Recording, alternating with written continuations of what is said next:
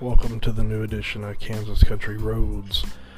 Today's episode is featuring a very special acoustic performance by American Aquarium's frontman BJ Barham, who I just got back from watching perform his solo acoustic show tonight at Knuckleheads. I was able to record the entire thing. Sounds fantastic. It was a great show, so I hope you guys enjoy it. Got another episode coming this week with Jesse Harris and Stuart Ray. So enjoy this BJ Barham episode. We'll talk to you guys later.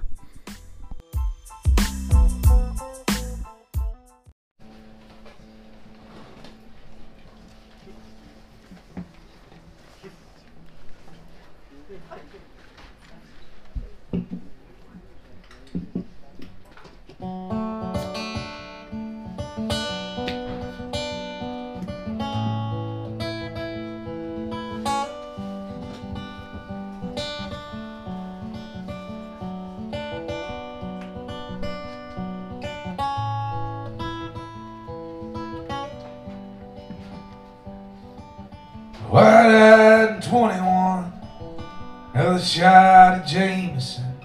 Calm my nerves before this nightly masquerade. What people saw was nonchalant, a complex condition response, a chemical reaction, brown liquor and self-doubt. So that I could stand up on this stage like a guilty child, avoiding blame, I'd kick, I'd scream, I'd curse the name of the girls that walked away. You see, the man left hold in the pen controls how every story ends, and truth becomes a martyr for the sake of the song. Yeah, I'm in a good place.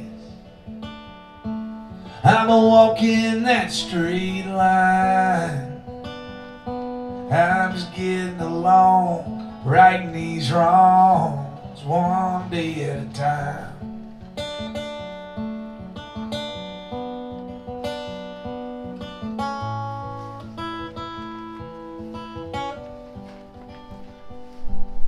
For years the drinks were just a crutch, till the drinks were just too much. Guess it comes with the job.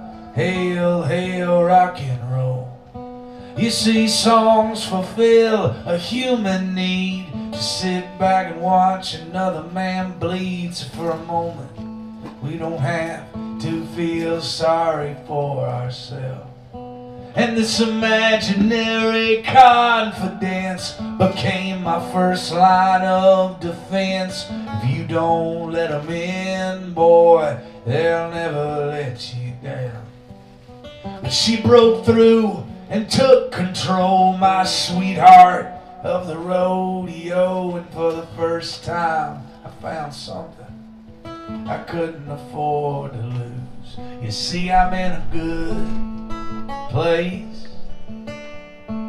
I'm walking that straight line.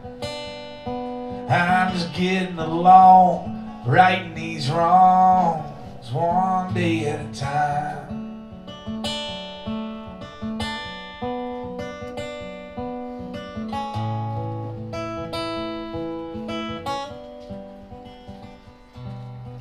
Every now and then I miss the way that highball glass would kiss my lips like a long-lost love welcoming me home.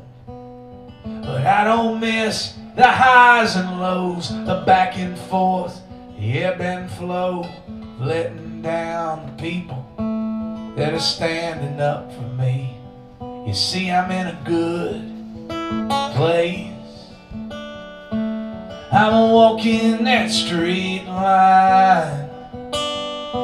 I'm just getting along, righting these wrongs one day at a time. Yes, I'm getting along, righting these wrongs one day at a time. Yo, so much. How you doing, Kansas City? My name's BJ Barham. I'm in a band called American Aquarium from Raleigh, North Carolina. Thanks for coming out. It's cold as shit here in Kansas City. We've been cutting through the South for the last 3 weeks, and it's been chilly by my standards, but it's not been cold. Cold is when I have to put on more than a sweatshirt, and today is definitely more than a sweatshirt weather, so fuck. My merch guy, my buddy Pigs, is from here, and he's just like, this isn't that bad. I was like, fuck that. If this ain't that bad, fuck it. When he's like, man, it was chilly yesterday. But yeah, that last song I just played you was about sobriety. If you're slow. If you didn't pick that up by reading between the lines, it's gonna be a long fucking night for you. I've been sober for 4.5 years. I always start off the show by saying that just to let you know, do not let that get in the way of you having a good time on a Monday night. You know, I'm not one of those teetotaler, judgmental sober people. I'm actually quite jealous of you folks. Y'all all seem to be upstanding citizens for the most part, except for a couple of you. And y'all are able to go out on a Monday night, have a couple cold beers, a couple liquor drinks, a couple glasses of wine, and tomorrow morning, don't get me wrong, you'll probably make a couple bad decisions here and there. By tomorrow morning, you're going to be a functioning member of society. Couldn't do that. I had what the doctors called a problem. And so I stopped, and it worked out for me. It doesn't work out for everybody, but it worked for me. You'll never hear anybody utter the phrase, man, I got sober. And everything just fell apart. Tends to be an upswing, and I've enjoyed a lot of it, so it'll be a recurring theme throughout the night, recovery and addiction and all that good stuff. So I'll just guilt you into ordering a few more drinks, taking care of your bartenders and all that good stuff. But I grew up in a tiny little town, a place called Reidsville, North Carolina, in the middle of fucking nowhere, North Carolina. And I come from a place where hard work and working hard jobs is pretty normal. So when I told my dad that I was going to be a songwriter, he kind of laughed. He's like, no, but what are you really going to do? And to this day, 13 years into this career of mine, my father still refers to what I do for a living as a hobby. My brother sells cars. He calls that a job. And I always ask my dad, I'm like, hey, Dad, what's the difference between what I do and what Bubba does? He said, it looks like you're having too much fun. And I think that's the wrong way of looking at it. I think you should find something you really love doing. And if you love doing it, it doesn't feel like work. But my dad is absolutely flabbergasted that any of you would show up on a Monday night to listen to me tell stories and sing songs. He always starts off this conversation every year, Christmas, Thanksgiving, we sit down and we have the same conversation. He always says, let me get this straight. And if your father ever starts off a conversation with, let me get this straight, he is about to say something so wildly offensive about what you do for a living. But he's going to say it like in a dad way, so you can't get mad at him. He says, let me get this straight. People pay money to listen to you bitch about your problems. I said, yes, sir, nuts and bolts, break it down. That's exactly what I do for a living. He said, I don't get it. I lived with you for 18 years, and you never once said anything I'd pay you to repeat. Chooses the awkward moment of the conversation when I give him a side hug, because my father is a grown, masculine Southern man. He does not believe in hugging another grown man face to face. Tell him I love him, and he nods his head because he's a grown, Southern, masculine man who does not talk about his feelings. He thinks it's weird that I make a living talking about my innermost fears and feelings. He's always thought it was weird. I've always been this way. I've always wanted to talk about how shit makes me feel. That's not masculine. That's not Southern. And my dad always thought I was a weird kid for it. Like ninth Christmas, I'll never forget it. My dad comes to us and he says, what do y'all boys want for Christmas? My brother's like, I want a tool set. My dad's like, that's my boy. You know, if it's broke, you fix it. That's a good gift for a boy. BJ, what do you want? A journal?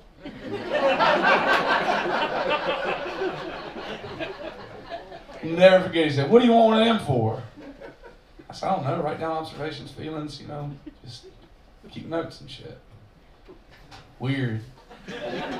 But sure enough, my father and my mother were always very much facilitators. If we wanted to explore a path, they usually tried to clear out a way for us to explore it. So sure enough, night Christmas comes around, we open up gifts. My brother opens his first, a shiny new tool set.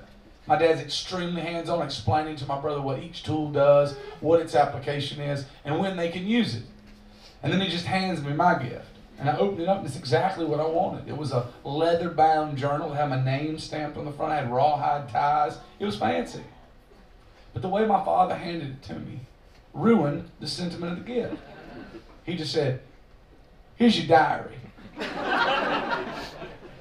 And just imagine a tiny, pissed-off version of me screaming at him, "It's not a diary, it's a journal, Dad!" But later in life, I would learn that what he gave me was a diary. It was, in fact, a diary. A journal is what Lewis and Clark keep as they cut their way across the western frontier.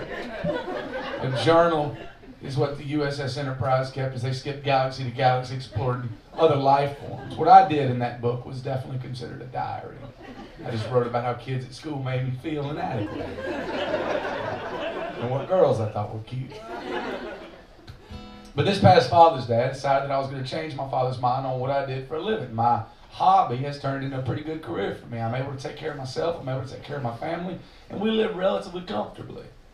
And so this Father's Day, my brother calls me up and says, "Are we going to do what we always do?" I said, "Yes, sir." And to fill y'all in on that, every year since I was 18 years old, me and my brother have got my dad a $50 gift card from Lowe's Hardware. Every year without fail.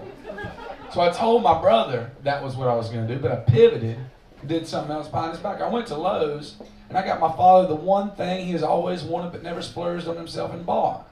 He's always wanted one of them stand-up lawnmowers, one of those zero-turn, multi-directional Toro lawn tractors. Looks like you're doing an elliptical workout in your front yard. He's always wanted one but never bought it for himself, so I went and bought him one. And they were asking me, they were like, what's the delivery instructions? And I said, "It needs to be there on Father's Day at 11:45 a.m. They said, "We'll try." I said, "There's no try. It has to be there at 11:45. It's very important." Fast forward to Father's Day. We're sitting there at 11:30. I look at my watch. I say, "Guys, it's time for gifts. Let's do this." And my brother pulls out a little envelope, hands it to my dad, $50 gift card, Lowe's Hardware. "Thank you, son." My mom hands him an envelope, $50 gift card, Lowe's Hardware. And he looks at me, and he's like, "Son, did you get me a gift card?" And I said, "No, sir, I did not." He said, "Well, did you get me anything?" And as soon as he said that, the doorbell rang. And he went and got the door, and it was the Lowe's delivery man. But the Lowe's delivery man, as soon as he opened up the door, the little delivery guy said, "Did somebody order a lawnmower?" But he said it in the kind of way like one of those telegram strippers would say something. Like a guy who's dressed up as a UPS man be like, "Did somebody order a giant package?" The only thing missing from this man's delivery was like a boombox playing Girls, Girls, Girls. But my dad still wasn't in on it. My dad was like, "No, nobody here got a lawnmower. Lucky guy, though." And I was like, "Dad, you might want to check the invoice and see if your name's on it. See who it's being delivered to. Like, maybe one of your sons is trying to get your attention and your respect. You check the fucking notes or something." And sure enough, he looks down and his name is on the invoice. And he turns into like a giddy schoolgirl. He runs out, backs it off the trailer, and I swear for about 20 minutes my dad was just in the front yard cutting circles. And that day I learned such a valuable lesson. I learned that money cannot buy you happiness. Money cannot buy you a lot of things in this world, but it can buy your Father's approval. And this is a song about working your way up to that.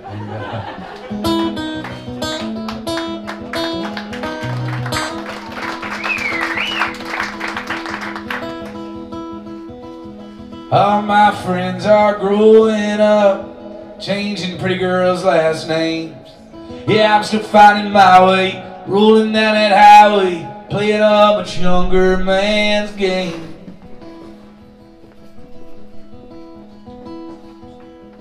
Every night we're drinking in dive bars and dance halls. And they're all at that age where they're all having babies and picking out the nursery color walls. They all ask me how I'm doing, how to smile and realize that although it was kind of me, my youth is all behind me. Now I'm on the losing side, that losing side of 25.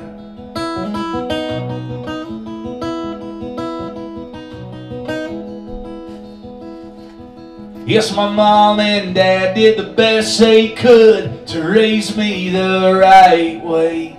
But I leaned more than wrong, and I started writing songs, thinking I had something to say. So every week at the Food Lion, all the other parents boast that their kids graduating, getting higher educations, and the big city jobs that they chose. My parents ask me how I'm doing. I hang my head and close my eyes. They say don't throw your life away, go and get a job that pays. We love you, we know that you tried, and lose inside of 25.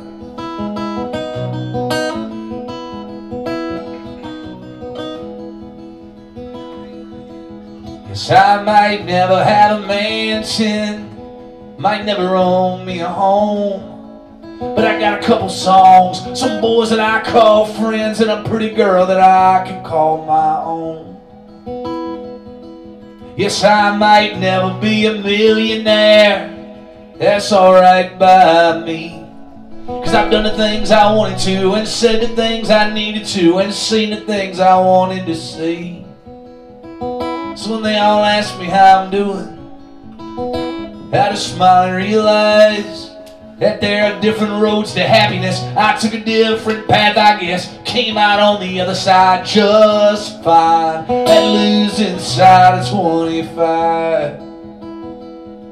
There are different roads to happiness. I took a different path, I guess, came out on the other side just fine, and lose inside of 25.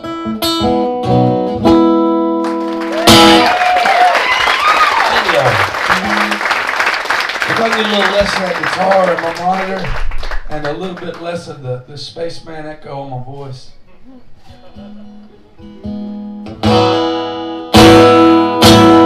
Yeah, if we can go back to where it was during sound check. It's just really loud up here.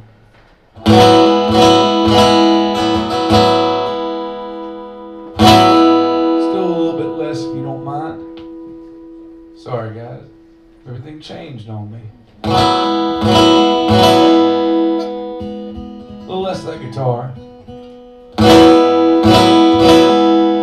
Thank you. Perfect, thank you. Yeah, that's according to Spotify Analytics, that's the most successful song our band has ever put out. Yeah. It's it's got like 4 million plays on Spotify. If any of you know how to get paid for those 4 million plays, please let me know. There's a Toro lawn tractor in it for you. It's we've been driving around a lot on this tour. We've had a lot of long drives, and it's a fun game to play. It's called Which One of My Favorite 90s Country Hits Has Less Plays Than Losing Side of 25.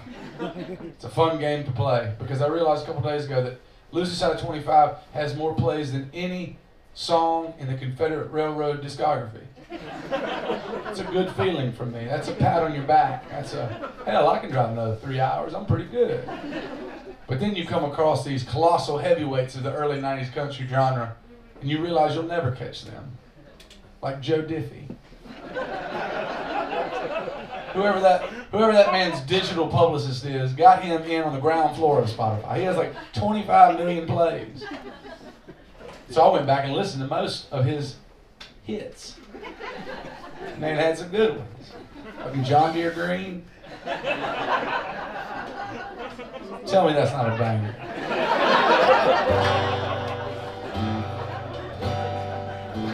I was playing it during sound check.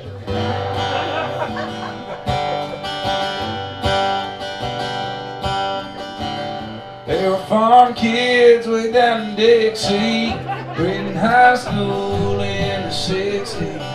Everyone knew it was love from the start.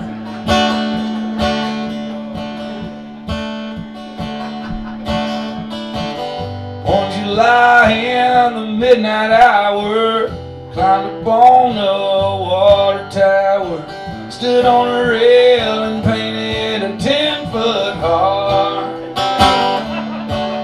And John Deere Green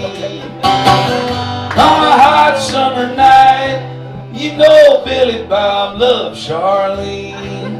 The lever's 3 foot high, and the whole town said the boy should have used red, but it looked good to Charlene and John Deere Green. Such a great fucking song.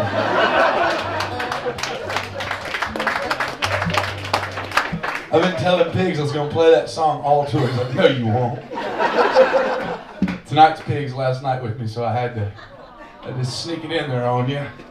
Yeah, I know it sucks, but I'll see him in like a week, so it doesn't matter. It's okay. We see each other a lot. He knows more about me than any human being not named my wife should know about me. I think you might know more than her. True story. Don't say that in front of her ever, please. She'll be like, what does Pigs know that I don't know? We can't talk about we can't talk about that. Oh, me. So I grew up in a tiny little town, like I said before, Reidsville, North Carolina. It's about 2,000 people. It's a little tobacco farming town. And just in case you guys don't know the geography of North Carolina, just in case you're not brushed up on that recently, there's the mountains of North Carolina, there's the coastal region of North Carolina, and then there's what we call the Piedmont region of North Carolina. It's right smack dab in the middle. It's all the rolling hills, and that's where the agriculture takes place. If I'd have stuck around Reidsville, North Carolina, I would have been a 6th generation tobacco farmer. That's the cash crop in North Carolina, or it was the cash crop in North Carolina. I myself decided to go to college and study political science and history. If you're ever wondering to yourself what a political science and history career looks like, feast your eyes upon it. Taught me a lot of $10 words and to be an opinionated asshole. That's about all college taught me. But I was one of those kids raised in that small town who I knew for a fact very early on that it was not for me. Small town living was not for me. So I worked my ass off in school and made sure I got the fuck out of there. I went to Raleigh as soon as I could. I went to North Carolina State University, and I settled in Raleigh. That's where I still live. And there was a lot of the normal things that kids hate about small town America. You know, the closed-mindedness, the narrow people. But one thing I couldn't stand, and one thing I still can't stand now that I've moved back to a small town right outside of Raleigh, is how they force religion on kids before they have an opportunity to make up their mind what they believe in. They scare the shit out of these kids. I know they scare the shit out of me. At least Southern Baptists do. And that's how I was raised. My father is a deacon in the Southern Baptist Church, so I feel like I can talk about it, you know. I was raised on it. I was brought up in the church, and for the first 12 years of my life, I bought into it, you know. Like I said, I've been sober 4.5 years, but I've been a recovering Southern Baptist for 22. It's, thanks. It's, compared to, you know, quitting booze was easy. Compared to telling my mom I was leaving the church. She's like, well, baby Jesus still sees you everywhere you go, son. Lord still loves you, son. You'll come back. Okay, Mom, I love you too. But around the age of 12, I stumbled upon one of the most important lessons I've ever learned in my entire life. I learned the one thing that Southern Baptist people hate more than gay people, more than abortions. They fucking hate questions. Especially when those questions come in the form of a smart-ass 12-year-old version of the man standing before you. I sauntered into Sunday school class that morning, armed to the teeth, with questions based in facts and reality and proven theories. After a very informative science class the week prior. Miss McCollum was not ready that day, friends. She did not show up to further the flock toward Christ. She showed up to impress the other mothers on the committee, so she signed up her name to teach, and she methodically ran through her handbook, and at the very end, she asked, does any of you kids have any questions? Imagine the same kid, 12 years old, same haircut, same smug, shit-eating grin, blue Oxford clip-on blue top, pleated Dockers. I don't know if you've ever seen a prize fighter in his prime. The way they deliver punches, hit them with the left, wait for the recoil, they open up the right, you hit them with the right, you keep repeating it on the ground. It's like a verbal version of that. I asked this question, and as soon as I realized that she could not wrap her head around what I had just asked her, and she went to spit some piece of nonsense to redirect, I hit her with the right, and then I hit her with another, hit her with another. And finally she just yelled, "Stop!" Because she couldn't yell, "Shut the fuck up, BJ." Because we were in the house of the Lord. A lot of people get upset when I start telling this story because they're very religious folks, and I'm not making fun of religion. I'm not even making fun of Southern Baptists. I think if you can put your hope and your faith in something that tomorrow is going to be better than today, I fully support it. Whether it be religion or family or music or whatever, you put everything into thinking that tomorrow is going to be better. That is a beautiful fucking thing. The only problem I have with religion is when people use it to further a hateful agenda in the name of Jesus Christ. That's what fucks with me. Thanks. Usually those type of people are hypocritical, judgmental assholes that sit on the first 3 rows of the church. So I can look out in the crowd and tell that most of y'all, especially the religious ones out there, are true followers of Christ. You practice on a daily basis kindness and love and understanding and helping other people out. So I'm not talking to you. I'm talking about that first 3 rows at Sharon Baptist Church in Reidsville, North Carolina. It took me 20 years to exact my revenge on those people. And I did so in the only way I know how. Because after I asked all those questions, I thought I'd won. I was pretty cocky about it. The rest of the kids were like, "Wow, you really stood up to her." I was like, "Yeah, you know, what's up?" But Miss McCollum had an ace in the hole. She had something I did not expect her to throw. I didn't think she had the balls for it. She went and told my dad. And if there was anything that scared the shit out of that smart-ass 12-year-old version of me, it was telling my father. She went to him and said, "Walter," that's my dad's name. She said, "Walter, BJ was acting up in Sunday school." And he said, "Oh, what was he doing?" He said, he was asking a lot of questions. My dad said, "Yeah, you know, he's been reading books."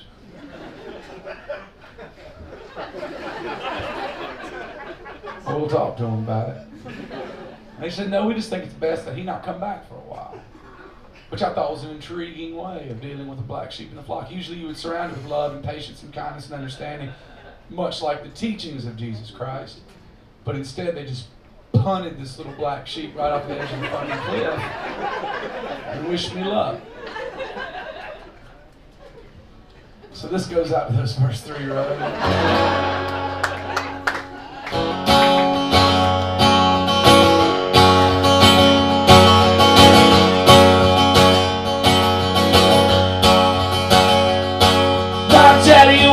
Southern Baptist deacon on the good book. I was born and raised, but I never quite bought into that preaching.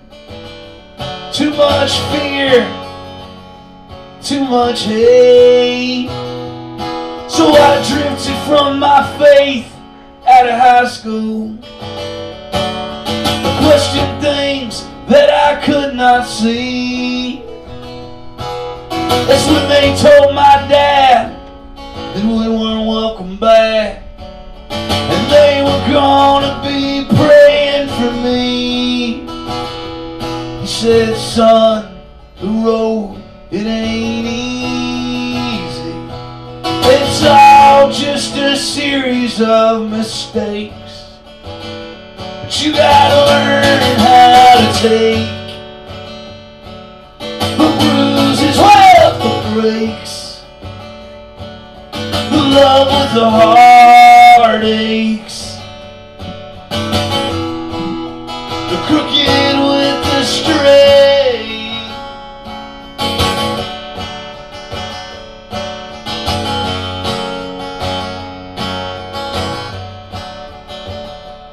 So I wandered through my 20s uninspired. I got an education at the end of the bar,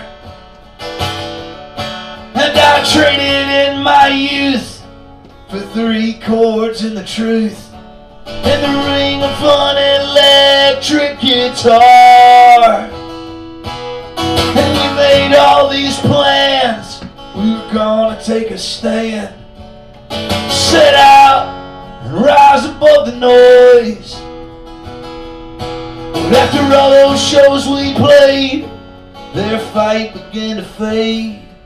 And as they walked away, I heard my father's voice. He said, son, the road, it ain't easy. It's all just a series of mistakes. But you gotta learn how to take the bruises, well, the breaks, the love with the heartache, the crooked with the straight.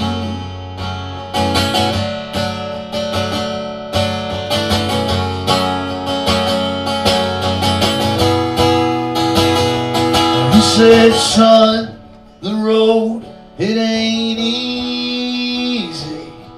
It's all just a series of mistakes. And son, you might not believe me, but I promise you one of these days you're gonna learn how to take the bruises, well, the breaks, the love with the heartaches,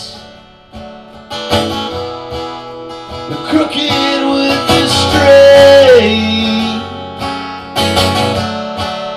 the crooked with the straight.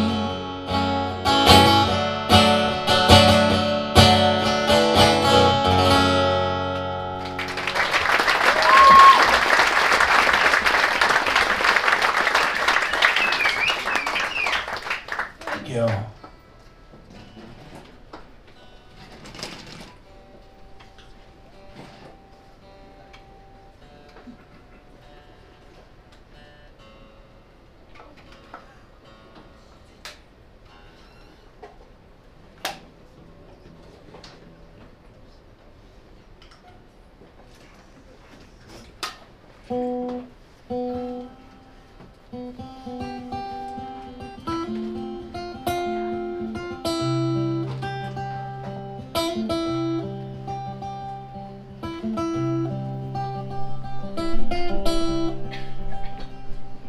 It was a good time, just a bad decision.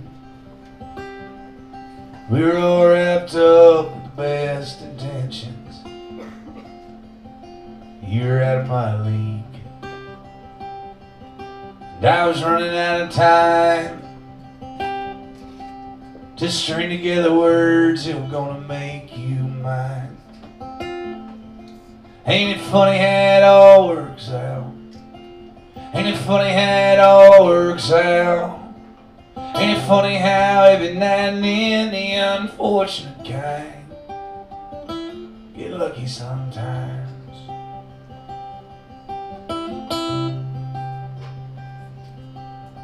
39 years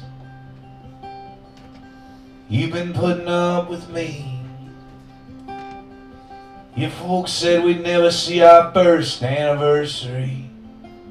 Do you remember that first week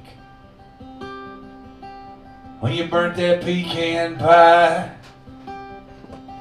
and I ate the whole damn thing? I couldn't stand to see you cry. Ain't it funny how it all works out? Ain't it funny how it all works out? Ain't it funny how every now and then the unfortunate kind get lucky sometimes?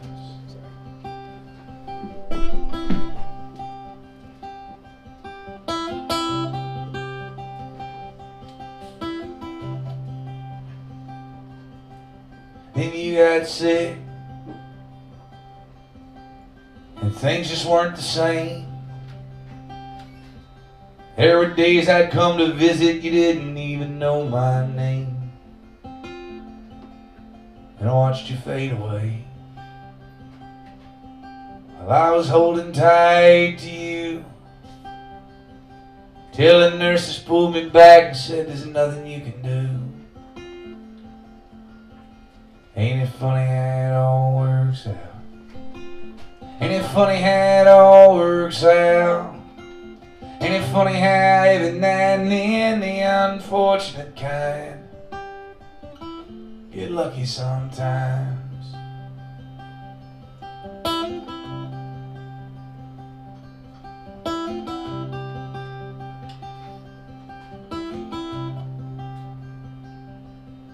It's been 2 years to the day since you left me here alone. Most days I sit there in the kitchen waiting for you to come home. Yeah, I'm still haunted by your ghost. I can't sleep in our old bed. I just lay there on the couch thinking about the words you said. Ain't it funny how it all works out? Ain't it funny how it all works out? Ain't it funny how every now and then the unfortunate kind get lucky sometimes?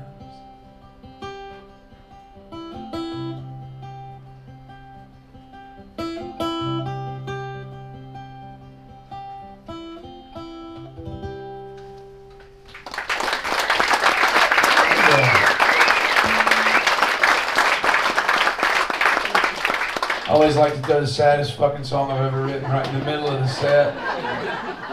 Really just see where y'all are on Monday night.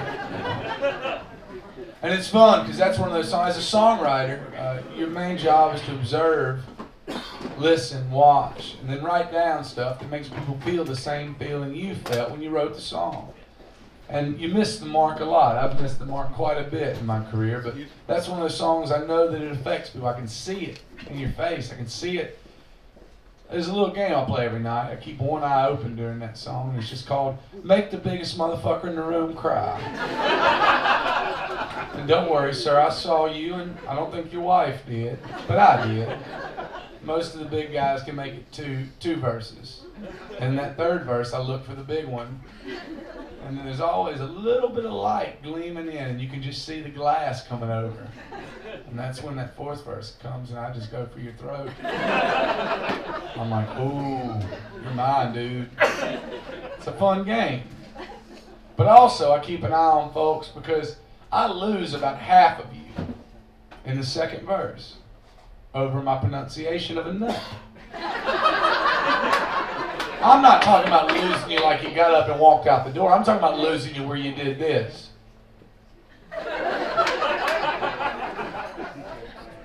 Over the way I say pecan. I'm explaining why I'm right.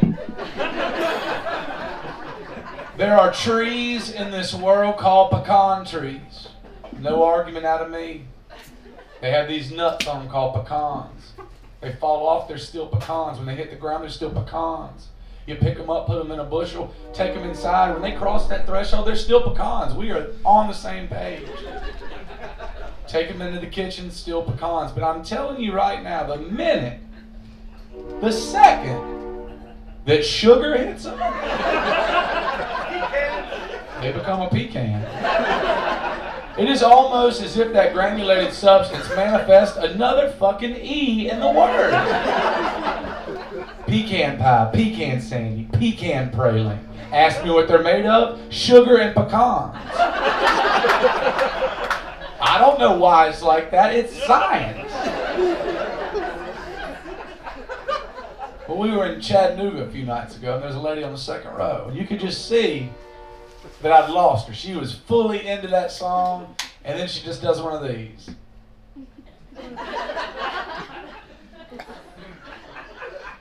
And afterwards, you just hear her chirp in, "It's pecan." And I said, "No, ma'am." I was like, "It's not. There's two different definitions of the word. There's two different pronunciations, and I'll explain to you why I think there's two." And then at the end of it, she was still not convinced. She was just irritated that I even took the time to try to argue. She was right. Nothing I could say was going to change her mind. And she was fuming after my explanation. Because a lot of people in the crowd were like, "Yeah, I agree. That's totally right." She was like, "Fuck those guys." And her husband could see that she was getting a little unsettled. And like any good husband, he took her side. He stood up and said, "I'm a professor of English, and it's pecan." That motherfucker backed me into a corner. I didn't want to attack him. It was between me and his wife. But he chirps in, and I didn't really have any. I didn't know this man from Adam. But I had one Hail Mary that I could throw. And I didn't want to throw it. It's a 50-50 jump ball. It was a haymaker. But this motherfucker made me throw it. I just looked at him and said, I bet you don't even have tenure. Again, did not want to do that. And I had no idea whether or not that punch in the dark was going to land. Until the friend sitting beside of him opened his mouth and said, he don't! Side note, the rest of the night, that friend thought I was some kind of redneck medium that just could read the crowd and know your deepest, darkest. He was so impressed by it that I knew that guy didn't have tenure. And that guy slowly sat back down, embarrassed, and didn't say a word. But I tell that story just because it's one of those things where both of them are correct. Regional dialect, I've traveled the country. Regional dialect is one of my favorite things in the entire world, how people pronounce things, the pronunciation of things. Like in Kansas City, what do you guys call when you go to the grocery store and you grab something to put all your groceries in? It's a buggy. Buggy, cart. Anybody else? Anybody from Long Island, New York area? They call them wagons up there. Everybody's got a different fucking word for the same thing. And it's funny. Because we're in the same city and y'all call it two different fucking things. I call it a buggy. That's the central North Carolina. So my wife moved. She's like, we were going to the grocery store for the first time. And you know that feeling when you first move in together and you go to the grocery store for the first time? It really tells you a lot about the human being, like what they buy, whether or not they buy like the good cereal or like the cheap cereal. You know what I'm talking? You know you motherfuckers judge people for that. Like me, there's two things I will never buy generic. I will never buy generic toilet paper, and I will never buy generic cereals. It's just two things I don't fuck around with. You know, I want, Captain Crunch, not Admiral, that's not my thing. And toilet paper, my father used to always say, like, never skimp on anything you wipe your ass with. Smart man. So my wife's always like, well, this one's so much cheaper. I was like, this is Charmin. That's what we're fucking getting. Maybe some Quilted Northern every now and then. But we're a fucking Charmin family. If you can't get on board, you can get off. Don't tell her I said that. No, it was one of those things we went shopping for the first time, and sure enough, she's like, grab a wagon. I was like, oh, what? A wagon. But then as I started realizing, it's just anything that is pulled by a horse. That's what it is. That's where the names came from. It's like when people used to go into town to get stuff, that's whatever was pulled, whatever they called what the horse is pulling is what they call what they put the groceries in the shopping cart. And I think that's fascinating. Same with pecan and pecan. It's preference. It's like caramel and caramel. I don't know which one you motherfuckers say, but I know that if it comes in a square, pre-wrapped individual thing, it's a caramel. But if you ask me what is inside of a Snickers bar, it's caramel. Don't know why I do that. I like to give both sides a chance. But that's a fun one to throw out for people, just because you can see people. There's probably one guy in the crowd who's so angry right now. Because I don't care what that motherfucker says, honey, it's pecan. He's just spouting nonsense. So I said earlier, I've been sober for 4.5 years, and when you're in recovery, it's one thing, and before you're in recovery, you have two phases. You start off, you're an addict in denial, and then you are in recovery, but there's this weird medium, this gray area where you're an addict who admits that he has a problem but doesn't know how to fix it. Sometimes that's a day process, sometimes that's a week process, sometimes it's years. And I was very fortunate during that process because I wrote a whole record in that gray area. I wrote a record called Wolves. If you listen back to that record, thanks. All four of you picked it up.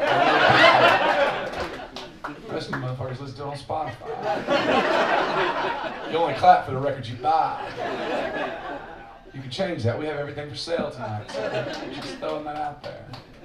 But it's one of those things. I made that record because I'd already admitted that I had a problem. I didn't know how to fix it. So you can hear it throughout that whole record. It's just a guy trying to figure out how to get sober. And I wrote all these verses for one song in particular. I wrote these verses. It's this big metaphor comparing addiction to this pack of angry animals that just would not leave me alone. But I couldn't write a chorus for it. It was impossible. I sat down and I tried to write a catchy sing-along chorus about sobriety. And I learned that it is difficult, if not fucking impossible, to write a catchy chorus about sobriety. Plenty of songs on the radio today about having cold beer on the dirt road in a pickup truck on the tailgate with a pretty girl and some blue jeans and some Bud Light. Whatever they're playing on the fucking radio. Don't get me started on that shit. Country radio today makes Joe Diffie look like fucking Merle Haggard.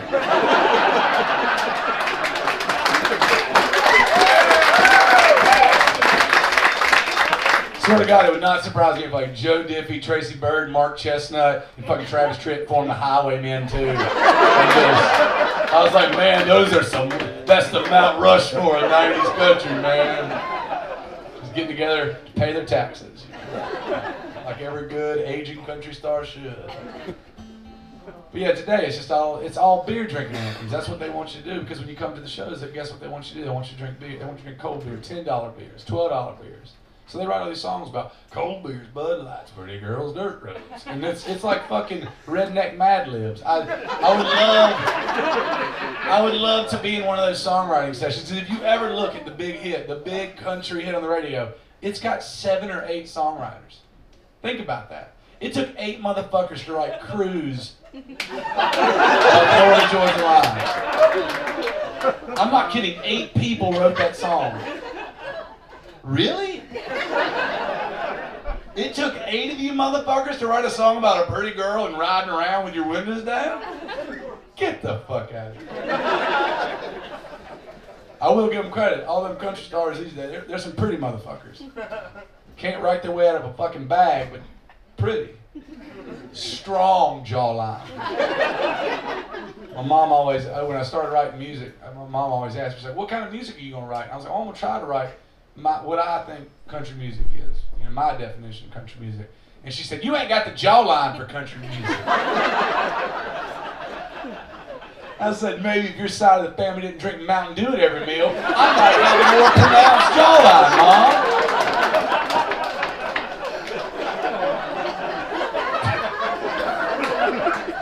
She did not like that comment.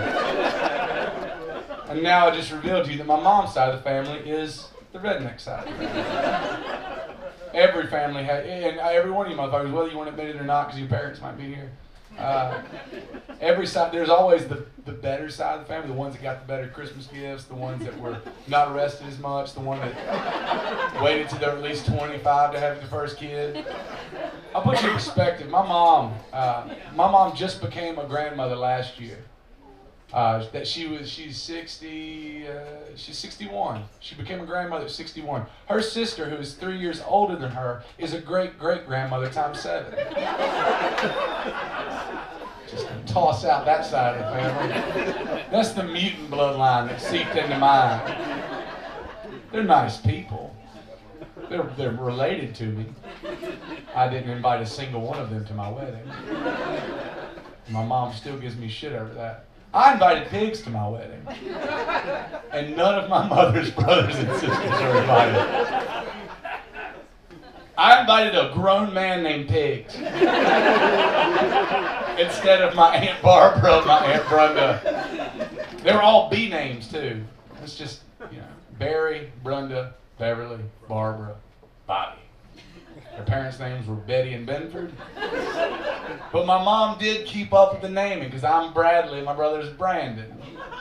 My dad finally just broke it. My dad's like, I don't have a fucking B name, so fuck it. And I'm never going to name my kid anything that starts with B.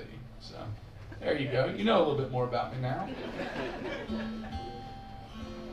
But I was sitting there and I wrote this song, and I didn't have that chorus. And I tried for about 2 weeks to write a real catchy anthem about sobriety, you know, and I just couldn't do it. So I did what anybody from the state of North Carolina would do as a plan B. I made an obscure ACC basketball reference right in the middle of the chorus. For those that don't know what that reference is, I went to North Carolina State University, home of the Wolfpack. We are the most horribly mediocre athletic program in the entire country. Yet we remain the most delusional fan base in all the country. we're the people you hate going to the bar with, because we always talk shit about how good we should have been, or how good we could have been. Or you remember back in '83 when we won that national championship? Man, those were the days. I wasn't even born yet. And I still reference the '83 title like it's my full-time job. I realize now that NC State hates me. They create new ways to let me down on a weekly basis. Every year we start off the season, we're ranked. Every end of the season, we will always play in a Intercontinental Tire Bowl, and we'll always go to the dance in basketball. But we will never be a contender. We will never, again, be great. They will always find a new way to crush me on the inside. It's almost as if I'm sitting in my hotel room watching it, and they get an alert in the locker room and says, "Hey, BJ Barm is in Kansas City watching the game right now. Let's just blow this 30-point lead and break him as a human." You know that thing that I don't have any involvement in? I can't even put my hands on it, but it affects my day-to-day life. But when I was 18, I was a freshman in college, and I didn't realize that how big of a shit show NC State athletics was. I thought if you were ranked, you were going to be pretty good. I was wide-eyed, I was naive, I was optimistic. Had my whole life ahead of me. So on February 9th, 2003, we're playing the #1 team in the country. They're the Duke Blue Devils. At home, we're a 17-point underdog. No way we should even been in the same gym with those guys. But we had a secret weapon. We had a 6'6" shooting guard, number 24 from Harlem, New York, Mr. Julius Hodge. He would later go on to be the 2004 ACC Player of the Year, be drafted number 18 to the Denver Nuggets, but I digress. February 9th, 2003, we played the #1 team in the country, and we beat them by 10. Largely in part to Julius Hodge having a monster game. He had like 37 points, 10 rebounds. It was a career game. And after the game, all the students rushed the floor. We just picked the #1 team in the country on national television. And they run up to Julius and put a microphone in his face, which is a horrible idea to do to a young athlete. After they just won a game they weren't supposed to win, they put a microphone in his face and said, "Julius Hodge, how does it feel to beat the #1 team in the country?" And this is his moment, people. This is national television, 9 p.m., ESPN. He has the nation's ear. He could say something so profound that it brings NC State athletics back into the national consciousness. So he closes his eyes and he opens his mouth. And he just says, "When we hungry, we eat."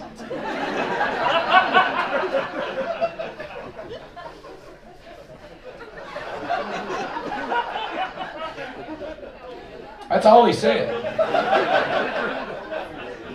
He just ran to the locker room after that.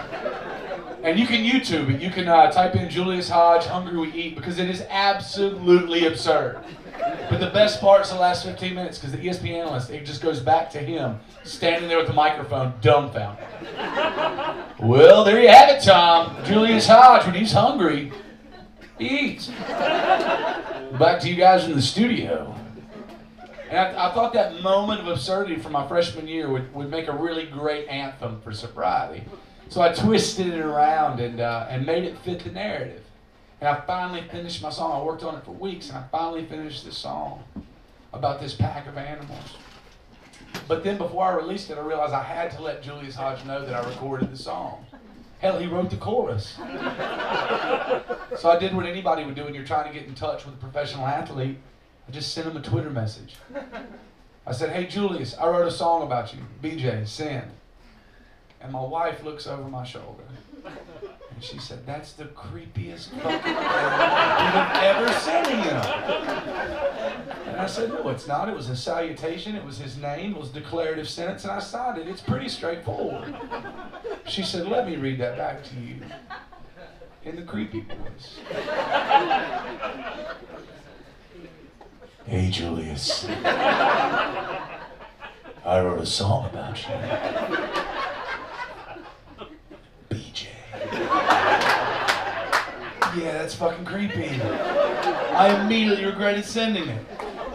But luckily, he only kept me in suspense for about 5 minutes because he responded. And he responded with one sentence, but it was one sentence that let me know he was totally cool with me using that thing from 15 years prior that he accidentally said on national television. He almost endorsed it, but it was one sentence, and it was Only Julius Hodge could respond with this one sentence. It just said, "That shit's fire, son." But instead of the word fire, it was just 3 flame emojis. And so this is a song I wrote about NC State athletics and substance abuse. And if you follow NC State athletics close enough, you understand why the two are directly correlated.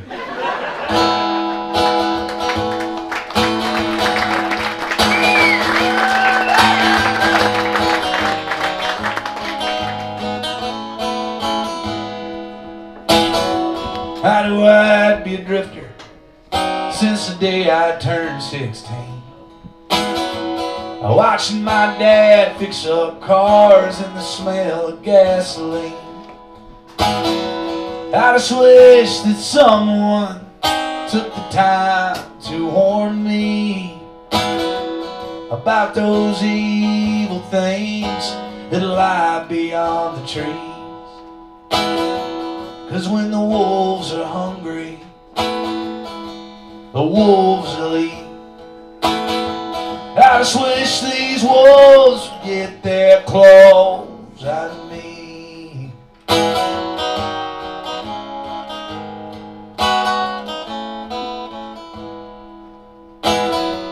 Yeah, I've never been any good at ever sticking around, but I'll always be the one that'll let you down.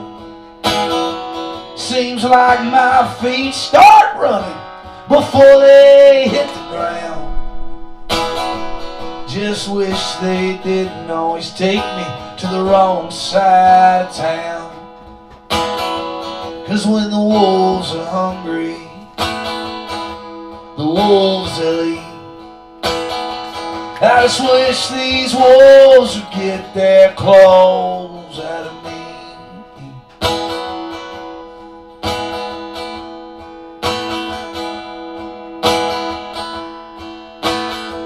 Yeah, I can see the fire in their eyes, the blood on their teeth, and they can smell the fear in my bones and hear the shaking of my knees. The beautiful women, yeah, sweet amphetamines. I just wish these wolves would get their claws out of me. I just wish these wolves would get their claws out of me.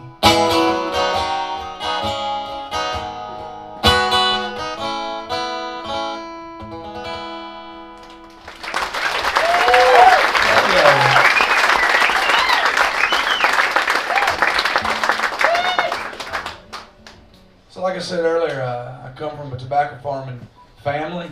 For 6 generations, we have grown it, but the last 2 generations have worked in the manufacturing of it. My grandfather being the first. He ran the farm for a while, and then he went off and fought in World War II, came back home and started a job at the American Tobacco Company in Reidsville, North Carolina. And he worked there for 46 years. For 46 years, my grandfather sat at a machine and watched cigarettes roll off of one end by him off to another machine. 46 fucking years, 12 hours a day, 5 days a week. That's what that man did his entire life. Can you imagine that being your legacy? Right before he died, he used to always brag to us grandkids. He was just like, "I made it out of that factory with all 10 of my fingers. I'm so proud of myself." Can you imagine being that? That's what you're proud of in your entire life. That's what you have to show, having all 10 of your fingers still. My grandfather, I wanted to write this song because my grandfather was wide-eyed when he went into the service. He went in thinking he was fighting for the same thing everybody else was fighting for, which is the American dream. My grandfather quickly found out it was just that. It was a fucking dream. It's not for everybody. We're taught as kids that if you're willing to work your way up really hard, do what it takes, you can be successful. That's right to a certain degree, but it's also bullshit. What they do not tell you when they're teaching you this thing called the American dream is that you have to get lucky a couple times to become successful. Talk to anybody out there that is successful, the definition of successful, and they will tell you that there's at least 2 or 3 times throughout their entire life that they got a lucky break. And if they hadn't received that lucky break, they would not be where they are today. My grandfather was not a successful man because he didn't work. He worked his ass off his entire life. My grandfather just didn't catch a lucky break. So I wanted to write this song for him. I wanted to write this song about what it must have been like to sit there every day watching the years go by, realizing that you fought for that dream for somebody else to have. And that you were going to sit at this machine either until you died or you retired or they kicked you off the machine. And so this is for anybody out there whose grandparents just worked so other people could get lucky. And this is for him.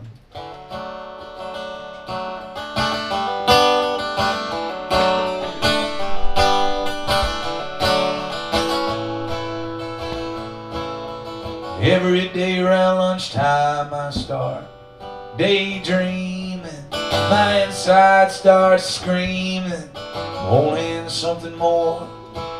And I come crashing back to reality before the walls closing on me and crush me to the core. Yeah, I work my fingers to the bone just to have a little bit of something I can call my own. But the American Tobacco Company, but the American Tobacco Company. When I got home in the summer of '45, not a single place was hiring, but my cousin knew a guy. Now I sit here on the line and watch these big machines crush my hopes and dreams into Pall Malls and Lucky Strikes. Yeah, I work my fingers to the bone just to have a little bit of something I can call my own. But the American Tobacco Company, the American Tobacco Company. Pull yourself up by the bootstraps, they say. You can't live the American dream. But all those days I spent thinking in the South Pacific, hell, this ain't how I thought that dream would be. So every single morning I walk into this building and I think about my children and the life they ought to lead. And I try my best not to look back, just stare up at that smokestack and my troubles fade away. That's so nice.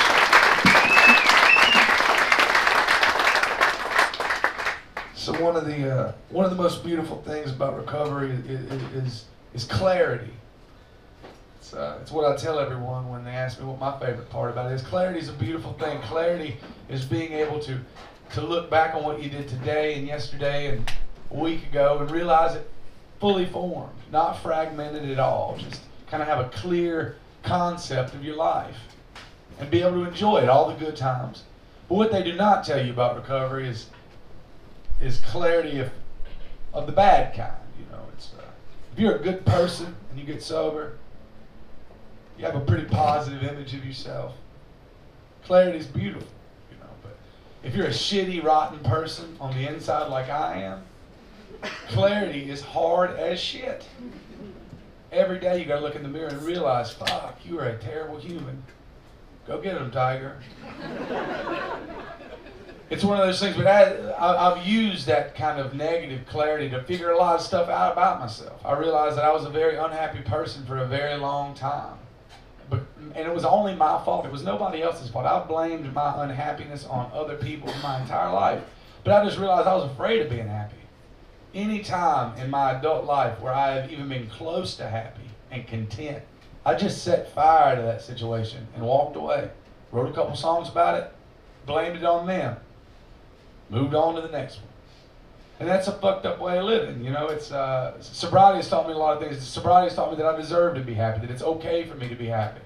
And my wife has taught me that it's okay for me to be happy. She's had to see some pretty fucking low points from me. She knows I'm a shitty person on the inside. God damn it, she doesn't stay with me. So that's teaching me that I deserve to be happy, that I got a woman that gives a shit about who I am as a person, no matter how big of a piece of shit I am on the inside. And so I started going back, because in recovery they tell you you have to go back and you have to reconcile the relationships that you broke. And some of the biggest relationships, a lot of the gals that I broke relationships with, I don't remember a lot of those relationships due to the drinking. But the relationships that I broke that mean the most to me, that I feel so sorry for, are band members. I've had 38 band members in 13 years. I'm going to go ahead and repeat that. 38 band members in 13 years. After 20 people leave your band, you can individually blame them. You can say, you were a shitty drummer. You were a bad person. You deserve to work at Wells Fargo your entire life. After 38 people come to your face and tell you that they can't do something that is so much fun because they can't stand you as a person, that's when you have to start taking personal stock and realize that you're the common denominator of these problems. And so I was very fortunate for a very long time. I got to keep the same band together for 7 years. It was the band that was on Wolves and Burn, Flicker, Die. It was the band that a lot of people associate as the band. The definitive version of what you think of when you think of our band was those guys, those 5 guys. And I got to keep that band together for 7 years. I was so fortunate. I took it for granted while it was happening because I just thought that's what bands did. But to keep a touring band together for 7 years with no turnover, that's like dog years. It was forever. It was great. But then in February 2017, it all came to a head. They all came to me one by one and told me they did not want to play music with me anymore. And I don't care what my publicist says or what my manager says. It was not an amicable split. It was bad. It was vicious. It was tumultuous. The last 6 months we were a band was a nightmare. We hated each other. We got in that van and we always fought. We always argued. Sometimes it came to a head physically, but we always hated each other. We woke up in the morning, fuck you, let's go to this show. And we'd get on stage and we'd fake it pretty good for 90 minutes, but we'd get off stage and we would just despise each other. So when they all came to me and quit the band, I was extremely immature about it. I was like, fuck you, who do you think you are quitting this band? We built this thing together and you're gonna walk away? Fuck you. But as time has went by, I went back and reevaluated the situations and realized I was just a shitty person they couldn't put up with anymore. I ran all those guys off. So I wanted to write a song not encapsulated in that last 6 months of just absolute terror. It was a horrific situation. I wanted to write a song that encapsulated those first 6.5 years, that what I consider the formative years of my life. I spent my entire 20s with those guys. We saw this country for the first time together. We traveled abroad and did all of Europe together, Canada together. I've seen those guys at their highest highs and their lowest lows, and the same for me and them. I wanted to write a song that I could be proud of and focus on that happiness that we had together, that magical time. I hate to use shitty Disney princess words like magical, but that's exactly what it was. It was pretty incredible to be in your mid-20s and not care about shit and just be with your friends playing music for people. Or, in most cases, playing music for a bartender and a sound guy with nobody in the crowd. I'll get to that later.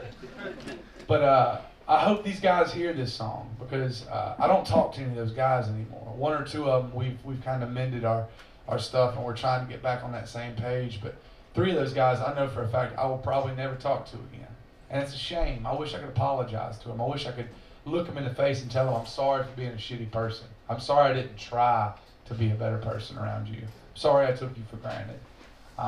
So if any of you have ever lost a relationship or let a relationship fade away due to some bullshit reason, if you went through and blocked somebody during the 2016 election that you've known your entire fucking life because they posted one fucking news ad, give them a call tomorrow. Ask them how they're doing. Tell them you're sorry for being a terrible fucking person. And try to move forward with it. I wish those motherfuckers would answer my phone calls. But this is a song I wrote for them. And I miss them. And I wish them the best. And this is a song called When We Were Younger Men.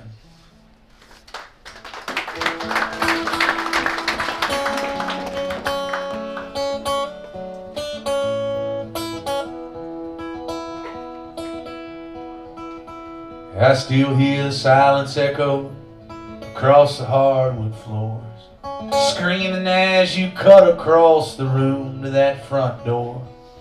Nothing lasts forever, but I'd have sworn you'd stay. Ain't it funny how the good things in life seem to fade away? We were carrying a heavy load, and one of us got tired of lifting. We were driving down a dead-end road in a car too far gone for fixing. Yeah, I still think about that summer, and I still hear the sound. Petty on the radio, I won't back down. I called you my brother, but you were closer than my kin. And it kills me knowing you may never pass my way again. But I hope every now and then you look back fondly on the days when we were younger men.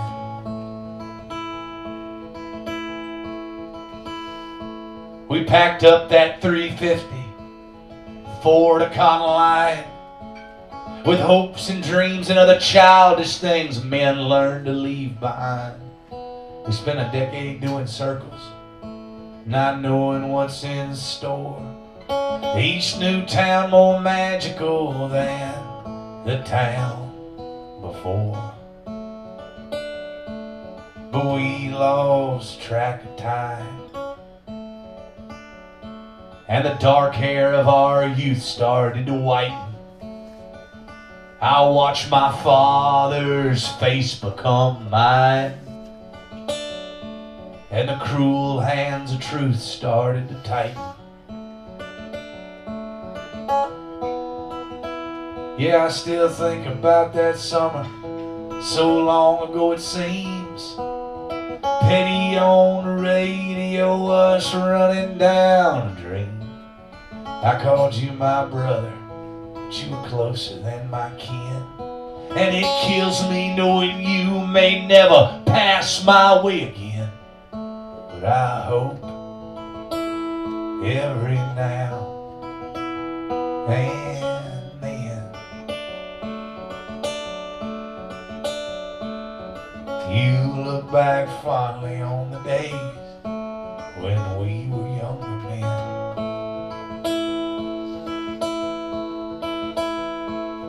I remember back before that pendulum had swung, back before we said the things that couldn't be undone. I remember back when we were wild and we were young. Yeah, I still think about that summer and how it passed us by. Petty on the radio, us learning how to fly. I called you my brother, but you were closer than my kin. And it kills me knowing you may never pass my way again. But I hope every now and then you look back fondly on the days when we were younger men.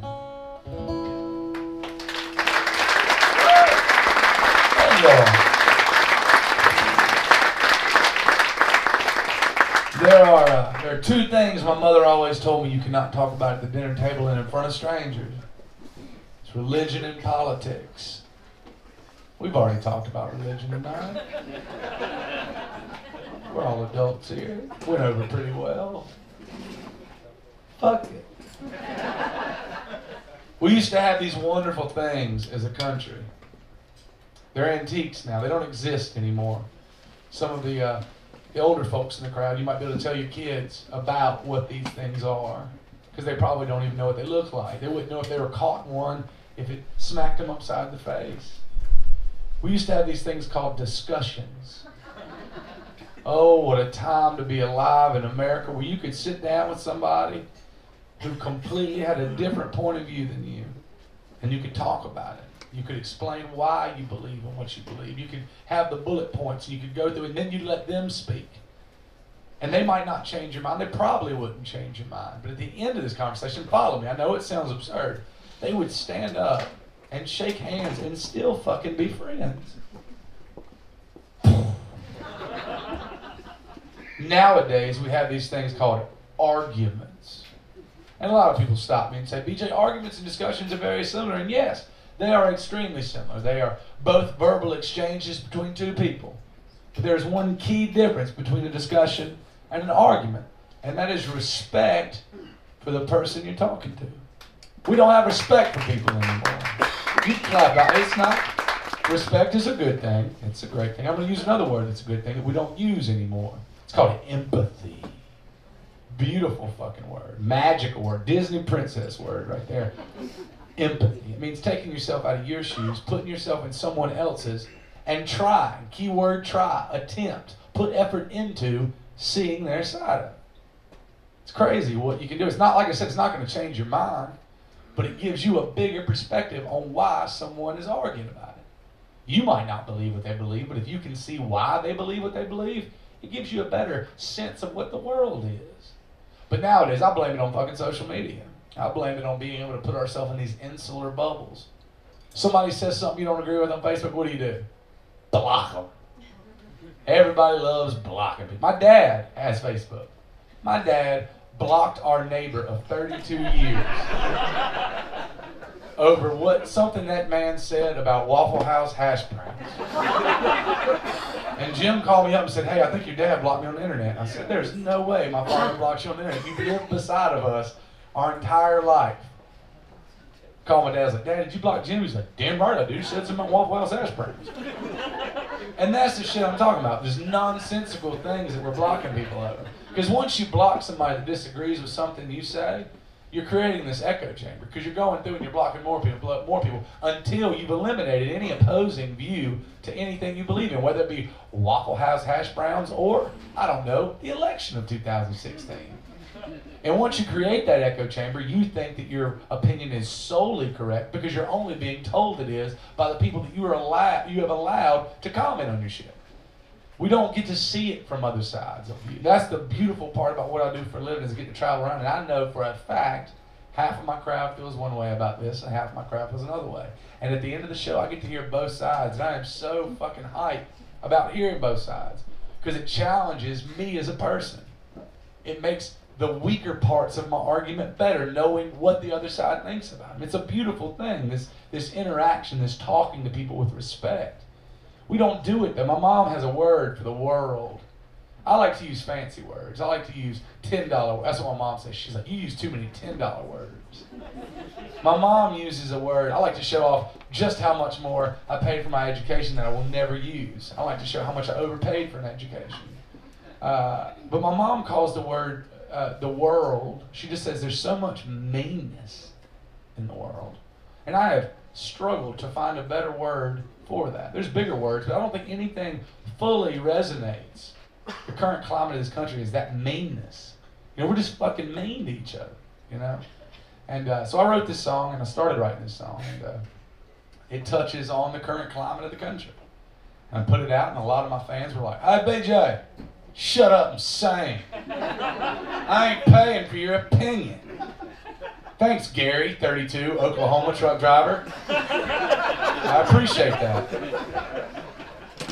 Last time I checked, your Facebook page was littered with nonsense that you had an opinion. But as a songwriter, we're not supposed to have opinions, and I think that's very fun. Because most of you, I like to think that most of you are fans of the way I write songs. And the way, well, at least 5 of you are.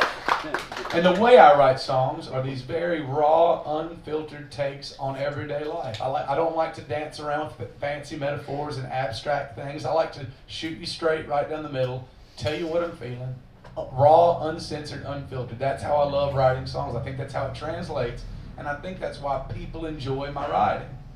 So it's extremely funny to me when people tell me that they don't want to hear my opinion, they just want me to sing, because they want to hear my opinion about relationships, my struggle with addiction, my failures, my shortcomings, the band, being on the road. But that one thing that swirls around us 24 hours, 7 days a week, don't talk about that, BJ. It might ruffle little feathers.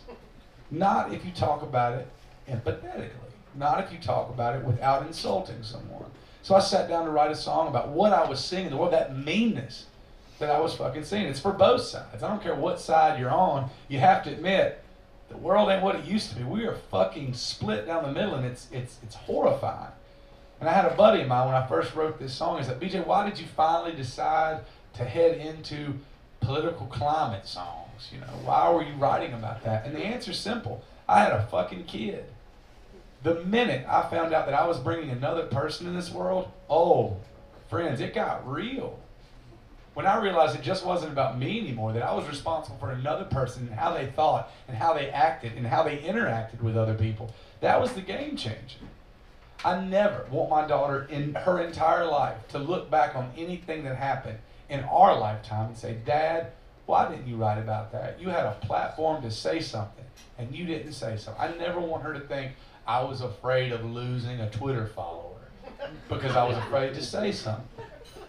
And I also want to make sure that I teach her to look at someone, a complete stranger, not look at them based on what their title is when they voted or who their religious affiliation was. I want her to look at people and see the good in them. I want her to see the positivity in them. If I've done that, if she never judges anyone and just tries to get to know someone based off of who they are as a person and not who they fucking voted for, then I knocked it out of the goddamn park as a dad. So the simplest answer, that's a long-winded way of getting back to the fact that when somebody asks why I decided to write about this, it's for my daughter. You can listen to it. That first verse of this song is angry. I don't understand what happened. I don't understand how we got so lost as a country. Second verse, I'm writing empathetically. I'm writing trying to understand, trying to put myself in someone else's shoes. And the third verse is simple. It's for her. It's letting her know I've got her back on everything. If anyone gets in her way, any ideology that gets in her way, I want her to punch through it. I want her to bust through to the other side. And once I got that verse about her done, the chorus fell into place. The chorus is simple. Just be a good person. If you're listening to this song and all you're walking away from it with is it's a political song, put those earbuds in a little bit tighter and listen to it again, because that's not what it's about. This is a song about perseverance. This is a song about working your way out of a shitty situation. This is a song about standing up for something that you see that is wrong and calling it and giving it a name and asking people to have a discussion about it. And so this is for her, and this is a song called The World's on Fire.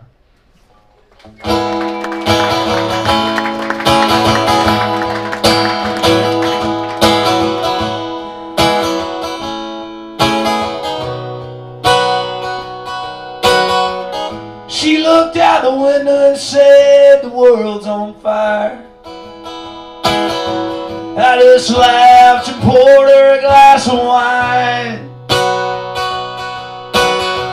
We just stared at the TV, trying to find some meaning, hoping that we'd wake up from this dream sometime tomorrow. What a night came and went, not a damn thing had changed. That's when I saw a tear fall from her eyes. She said, what are we gonna do? What's this world coming to? And for the first time in my whole life, I stood there speechless. The load is heavy and the road is long, and we've only begun the fight. We just can't give in.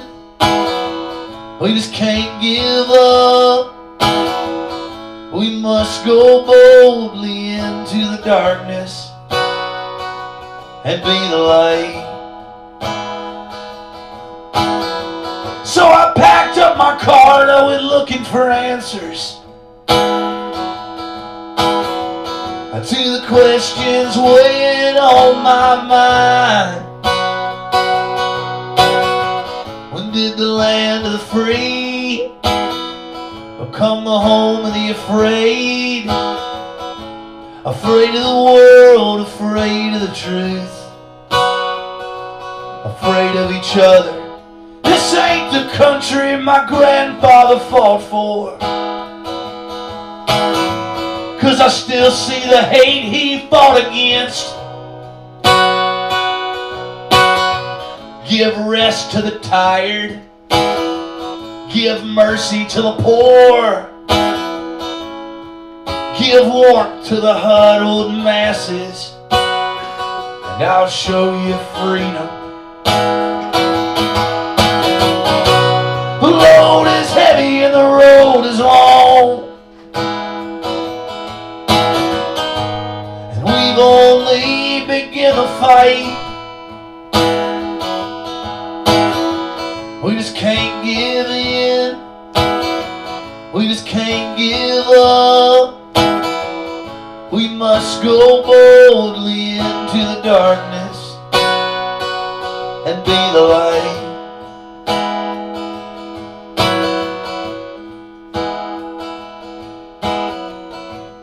I got a baby girl coming in the spring, and I'm worried about the world she's coming into. But she'll have my fight, she'll have her mama's fire. If anyone builds a wall in her journey, baby, bust right through it. The load is heavy and the road is long, and we've only begun the fight. We just can't give in, we just can't give up. We must go boldly into the darkness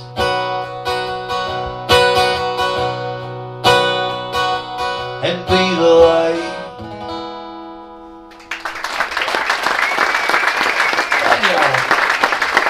I got a few more songs for you.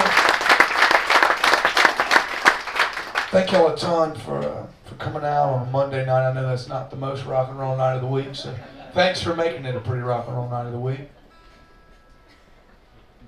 A lot of folks always ask me, they say, what's your favorite song you've ever written? That's a loaded and very, very difficult question to ask a songwriter. It's like me walking up to a lady in the supermarket with a gaggle of children and saying, which one of them's your favorite? I like them all a little bit, you know. And every parent has a favorite kid, they just can't say it out loud. Or you can, yeah, sure. Good on you.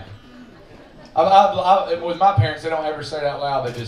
They kind of like have inside jokes. Like, well, my mom, I asked my mom, like, hey mom, who's your favorite kid? She's like, you know I don't have a favorite kid. And that's how I know I'm her favorite. And I know for a fact my dad loves my brother a touch more. Like if it was biblical times and he had to kill one of us, he would fucking come with me with a knife so quick. Can't let my manly son die. Gotta take care of that one that has feelings. The tender meat son. Made a living talking about his feelings. Can you believe that? Kill him.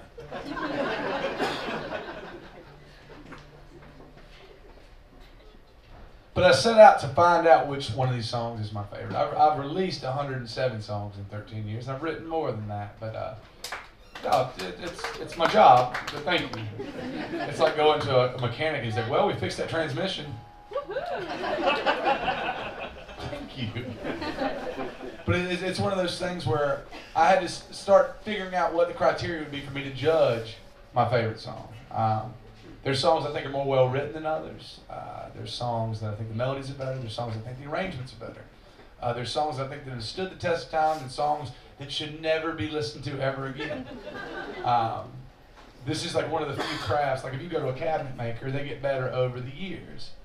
And if you ask to see that cabinet maker's first set of cabinets, he'll be like, they don't exist anymore, I set them on fire. If you want to see my first set of cabinets, get on iTunes and you can download the motherfuckers. And just be like, oh wow, those are lopsided as shit. But every now and then I wrote a couple that made me feel like I could keep doing it, you know, and then when coming up with the criteria, there's a whole different criteria for what songs do I know fans like more than me. Songs that I don't think are as well written, but they kind of, what we talked about earlier, hit that emotional bullseye, hit that thing you're going for as a songwriter. There's one song that we have that we play every single night, and people love it. They love screaming that shit back at me. It's an extremely visceral, angry breakup song.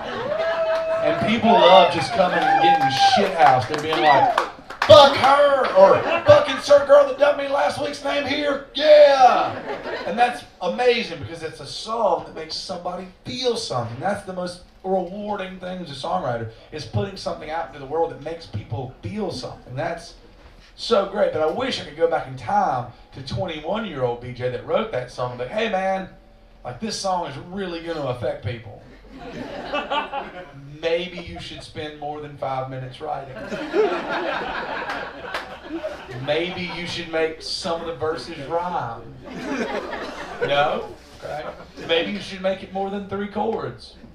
Cool. This is on you, man. I'll play it for the rest of our career. You write that pissed off song. And to tell you where that song came from, I dated a girl for 7 years, all through high school, into college. We were engaged to be married. She cheated on me 2 months before our wedding with a guy, and so we called it off. 2 weeks after I caught her cheating on me, she showed up at one of my shows with that guy and stood front row. So I'm standing side stage and I see all this go down, and I have 2 options. I can take the high road, I can just ignore her, I can walk out and I can play my set and be like, you know what, I am a better person for not having her in my life, and tomorrow is a new day. But if you have learned anything about me in the last 90 minutes, I am the pettiest motherfucker of all time. The low road is where I operate. I drive in the left lane, 75, cruise control on the low road. That is my domain. And here is this lady who is new to the low road asking me to come dance on the low road. Oh, yes, ma'am, you can have this dance.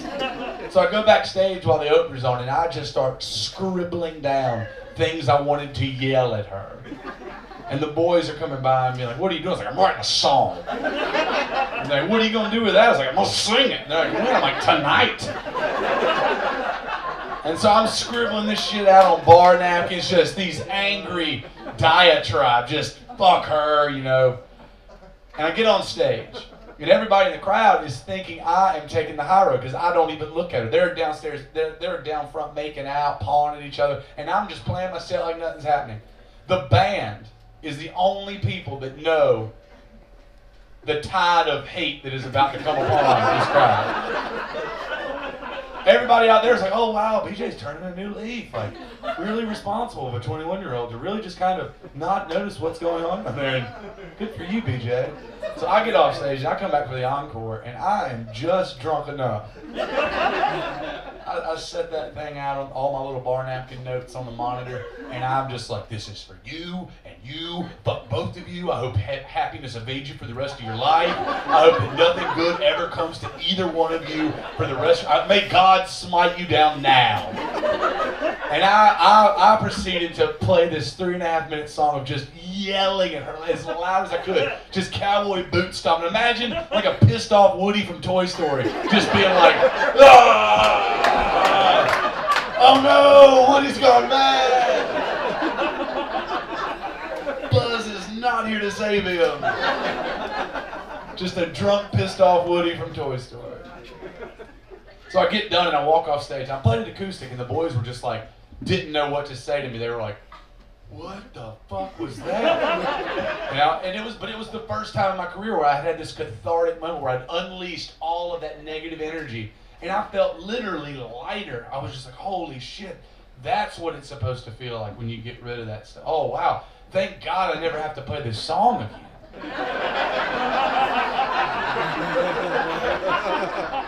2 nights later, we're in Charlotte, North Carolina, and some guy in the back of the room says, "Play Hug Broke Your Heart." One, how the fuck do you know about that? It doesn't even have a name yet, sir. He's like, "U2." And that day began my love-hate relationship with technology. And so we started playing it live. Every night we'd close the show with it, and you could start seeing who the real fans were. They'd be the people that knew the song that wasn't on any records. And it was kind of like a badge of honor for fans to know that song, because you felt like a little bit better than the people that didn't know it, you know? And in 2008, we went to the studio to record a record called Dances for the Lonely. And thank you. And I like that one a lot. All 6 of those guys that clapped have been through a breakup and cried to my songs. And I thank you for being here tonight. Thank you so much. Thanks for getting us through it. Fuck yeah, man. That's writing that fucking record got me through it, you know? But we were recording it, and the producer says, the album's missing something. Do you have any more songs? I was like, no, I don't have any more songs. And there was a guy who used to be in my band, keyword used to be in my band, chirped up and said, "Play him that song everybody loves and sings along to at the end of the night." I said, "Fuck, I don't want that to be on a record." And he said, "Play it for him and just let him decide." So I played it, and sure enough, he's like, "That's what the record needs. It needs like a big sing-along rock song." So we put it on a record, and every night since I put that record out, we played that song as a full band, and it's been like this cathartic sing-along, and it's wonderful. And I love on these solo tours telling this long-winded story just to let you know that I'm not playing that song.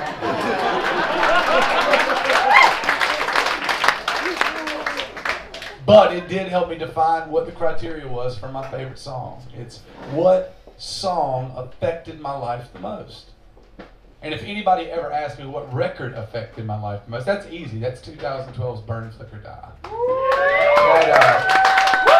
That record changed everything for me. That record pulled us out of the depths of being like a regional bar band, and that put us kind of in the national scope. So I've got 12 songs on that record, and now I have to pick my favorite song off of that. So to tell you how I got to that, 2006 to 2012, we were just a touring rock and roll band. Like I told you before, my mother pointed out so clearly, I do not have the jawline for country music. I do not have the prettiest voice for country music. I do not write the best country music songs. But there's one secret weapon I have that not too many other people have. I will outwork every motherfucker in the room, no matter what. So when we started the band, I told the boys that we're going to live on the road. We might not have the best songs, but we're going to live on the road. We're going to play them every night. So since 2006, there has not been one year that went by that I played less than 250 shows. I've gotten it. I went out and took it. From 2006 to 2011, it's 250, 260, 270. And finally in 2011, we decided we needed to cross that threshold to really hit the road and fully immerse ourselves in being a touring rock and roll band. We played 302 shows in 2011 to 0 people. Nobody showed up. We would travel the country and nobody gave a fuck about what we were doing. The sound guys liked us, the bartenders liked us, the owners kept having us back because they believed in it, but nobody was connecting. What the songs weren't connecting with people. So in 2012, we decided the only thing to do is play more shows. So in 2012, we set a personal band record. We played 307 shows in 2012 to 0 fucking people. Bands in Town, that app that everybody has, for 3 straight years they named us the hardest working band in the world because no other band in the world played as many shows as we did. We weren't the best band. We were going to be out there trying. But fast forward to the end of 2012, we had just played 600 plus shows in 2 years and had nothing to show for it. We were just swimming in credit card debt, relationships broken at home. All of us had substance abuse problems. So we decided to quit. The universe had spoken. We had worked our ass off, and we knew that we could walk away from it with our head held high because we tried. We busted our ass, and it just didn't work. 6 years in, nothing to show for it. We were all going to go back home and get straight jobs. But there was a guy that we'd spent most of those years touring with who told us, "Man, you got to record these songs." And we said, "No, man, we're done. We quit. I'm out of this. Fuck it." And he's like, "If you don't record these songs, you're going to regret it for the rest of your life." And he's like, "Don't record them from other people. Record them for yourself. Just record them so you know that they're out there." And I'm so glad that we listened to that buddy of mine, because that buddy of mine was Jason Isbell. Yeah.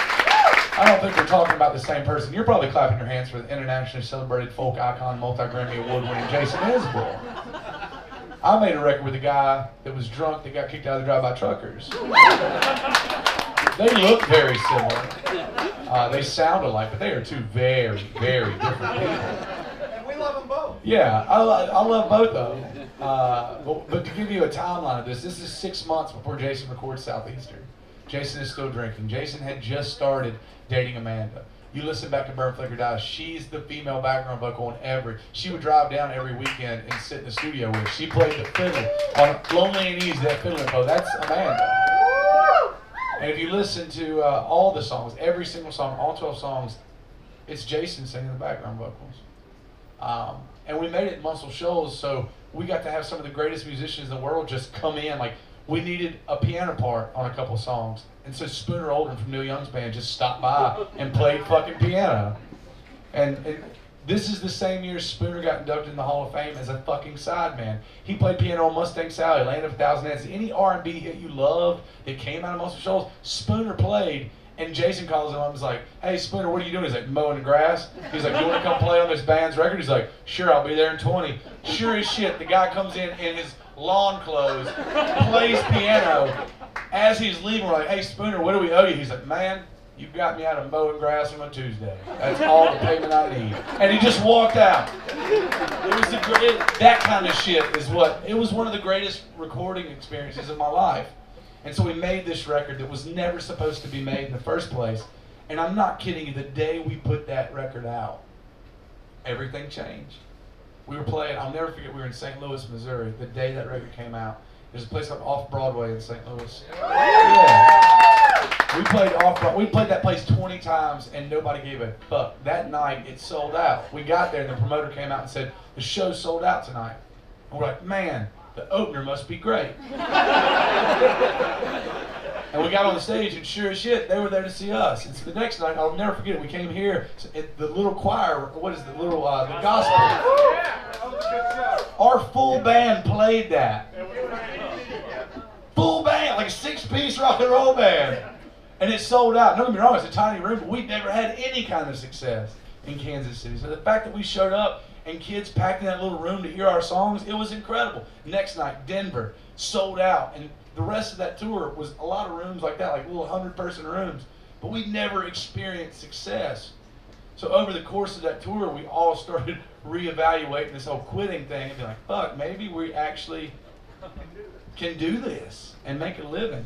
And sure enough, every year has passed and band members have come and gone. But every year we keep getting a little bit bigger and a little bit bigger. And it's just about keeping at it. It's a war of attrition being a musician. It's just about staying in the game. Keep writing songs. Keep trying to be better. Keep trying to make people feel things. And because of you guys, because of that record, you guys are showing up on a Monday night to listen to me tell stories about my dad.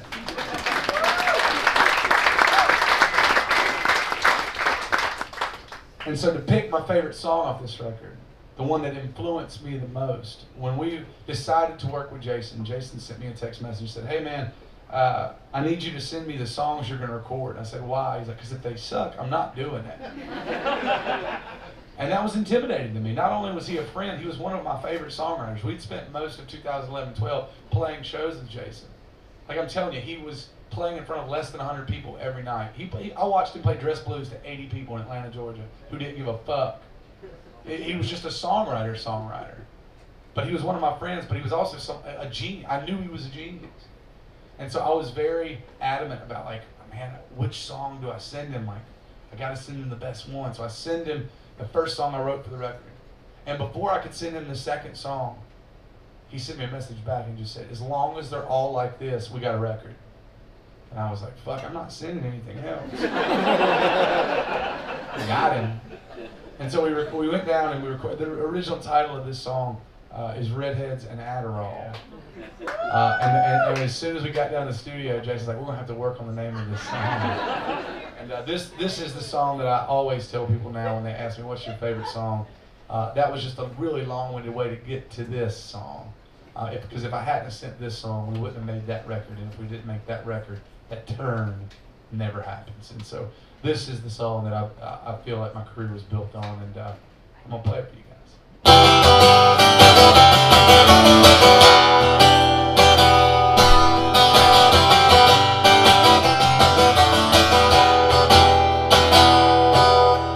Dollar bill prescriptions in the bathroom stalls.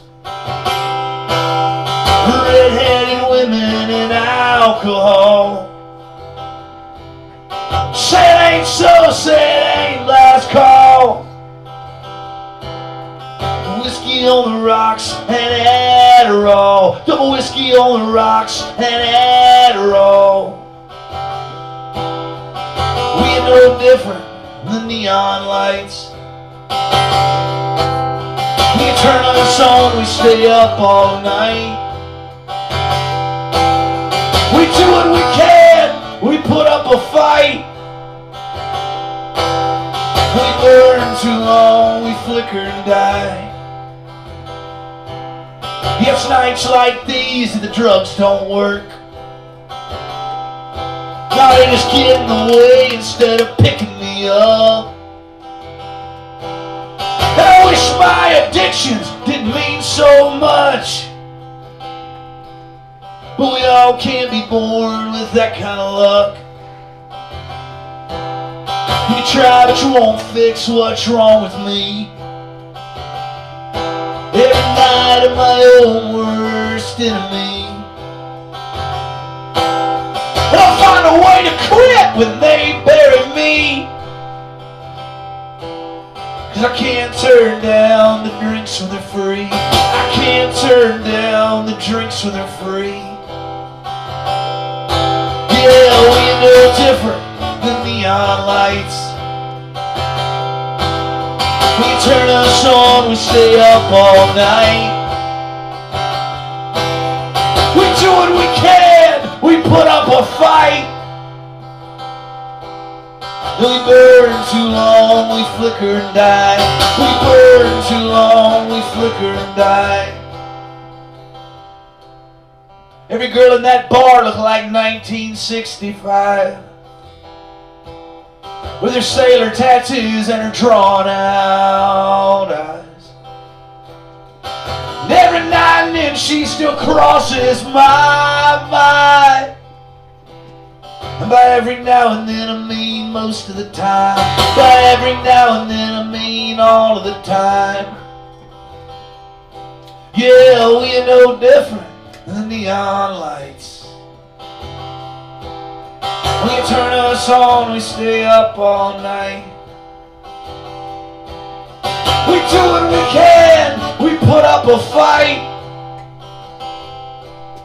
We burn too long, we flicker and die. We burn too long, we flicker and die. We burn too long, we flicker and die. We burn too long, we flicker and die.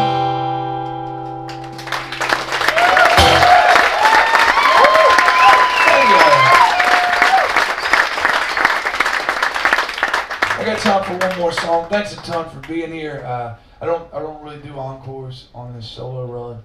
One, where the fuck would I go? Two, I think it's unless it's some giant arena show, encores are just kind of silly for me. I'd rather just sit here and play a few more songs for you. I know a lot of people think encores are this thing where a hole opens up in the floor and we fall into a beautiful pit of cocaine and strippers and Jack Daniels, and then we hit a button and we shoot back out and play the 4 hits and then we leave. But when you're just a singer-songwriter on the road, that's not how it works. It's just me going behind a curtain being like, I hope they say my name loud enough. Wonder if they want to hear another sad song or maybe a funny story. So I'm just going to stay up here and not give you the option. As soon as I get done playing tonight, I'm going to be standing over at the merch table with my buddy Pigs. If you have an extra second, please stop by. I'd love to meet you. I'd love to shake your hand. I'd like to personally thank you for coming out and supporting live, original, independent songwriting here in Kansas City. Thank you so much for doing that. This is one of the last nights of tour, and this is the last night that Pigs is on the road with us. And he wanted me to tell everybody he has 4 koozies left. And I need y'all motherfuckers to buy his 4 koozies so that he can go home empty-handed knowing that he sold all of his merchandise. Pigs is the only merch guy I know with his own merchandise. I saw like 4 or 5 Pig shirts tonight, and it makes me smile so fucking big. Everybody always asks me, like, what's Pigs? I'm like, oh, he's my best friend. And they're like, oh, but what does it mean with your band? I was like, it's him. And they're like, but you sell it at your merch table. I was like, yeah, but it's him.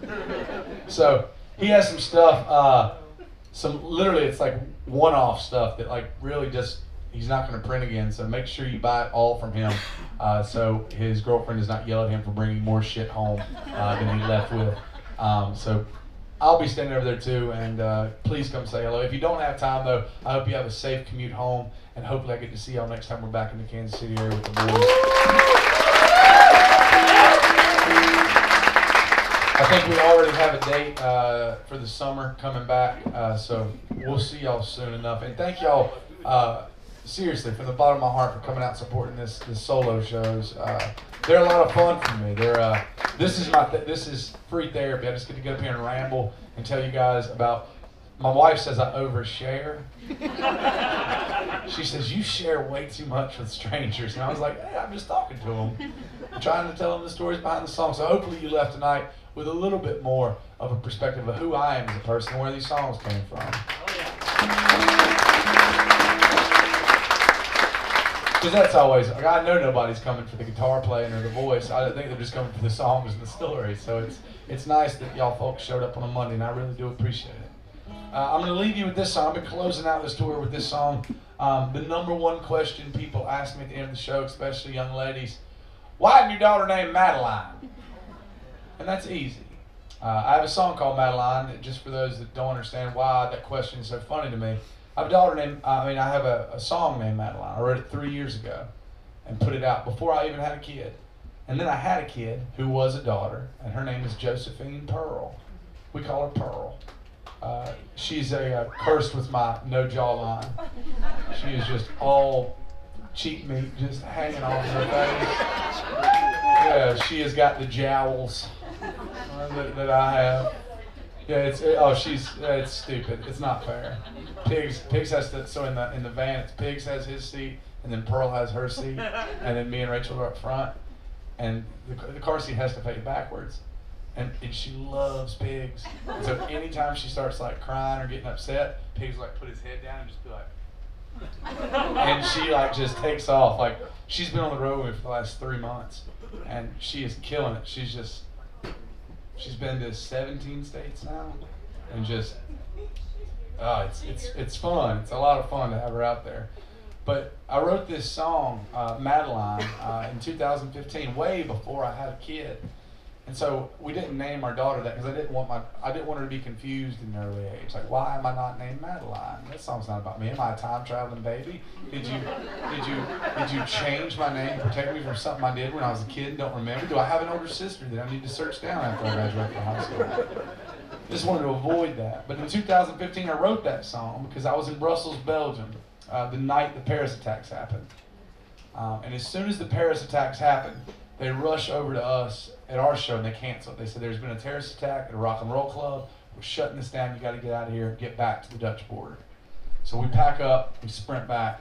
Turns out the European Union does not take kindly to 6 Americans racing in a Sprinter van back to a border 45 minutes after a terrorist attack. So they stopped us at the border and they made us stay at a hotel for 2 days while they just made sure that we were who we were and it was safe for us to continue the tour. In that 2 days, I wrote an entire record. I wrote a record called Rockingham. It's my solo record. It is full of songs about where I'm from, my home. It's where my head went when I was there for those 2 days wondering what the fuck, why would somebody go into a rock and roll club and do something like that? So I just, in my head, I went back to where I was from. I wrote songs about my dad, my grandpa, my mom, dumbasses I went to high school with that are still incarcerated for stupid shit they did when they was 19. But there's also a song on that record for a daughter that I knew I would have one day, just in case something tragic happened to me while I was playing a show, and I wasn't able to impart her the knowledge that I think I picked up over 30 years of traveling the country. So I wanted to put it into a song just in case anything ever happens to me. And a lot of folks stop me and say, BJ, how did you know you were going to have a daughter? That's easy. Karma is real. I told you earlier, anytime I got close to being happy growing up, I would just set it on fire and walk away. That includes every romantic relationship I had throughout my 20s. I was horrific to women. I would just throw it away, mixed it with being just an alcoholic piece of shit. And it was not fun to date me. I'm sure it sounds glorious, me being gone 300 days a year, being a drunk alcoholic who cheats on you all the time. I'm sure that sounds fun. But needless to say, I was horrific to women throughout my 20s. And I know for a fact that as soon as I had a kid, it was going to be a daughter. And if me and my wife are ever lucky enough to have another child, it'll be a daughter. I can have 10 fucking kids, and they're all going to be morally corrupt teenage girls who live to push me to the brink of insanity. And I'm okay with it. I deserve it. But I feel like if I could wrap my head around that early on, it'll be a little bit less of a blow when it actually fucking happens.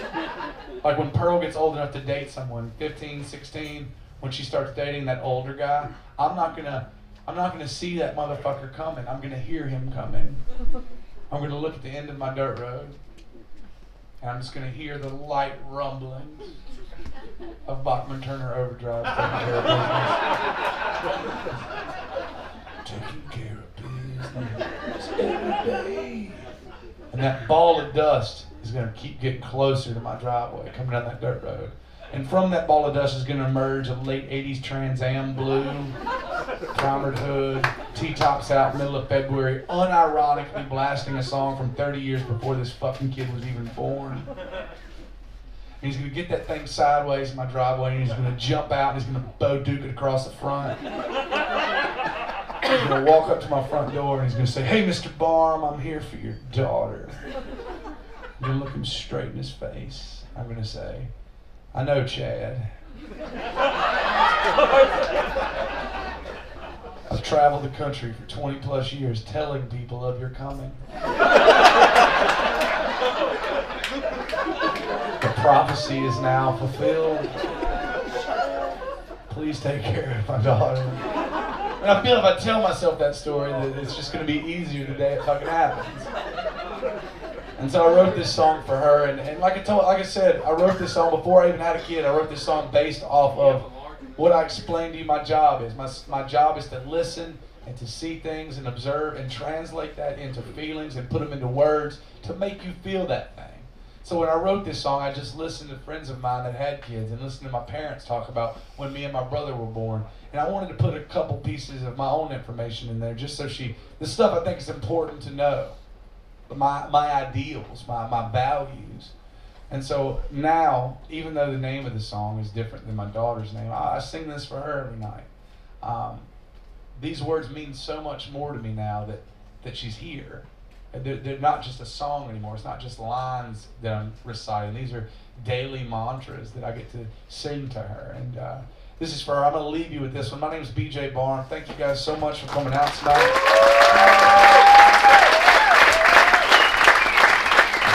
I'll see y'all at the commercial table here in a second.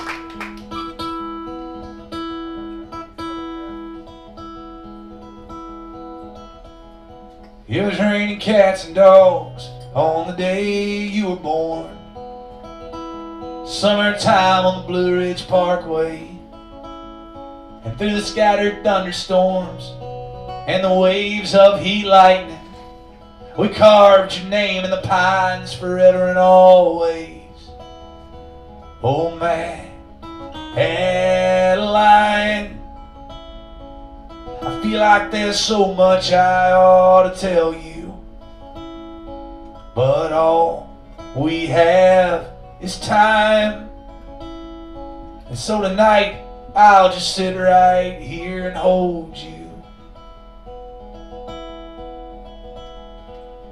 I wish I could tell you that the world is a safe place, but I have seen the darkest side of people.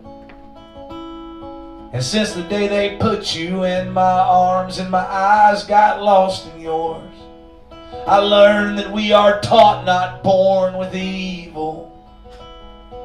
Oh man, Adeline, I feel like there's so much I ought to tell you, but all we have is time.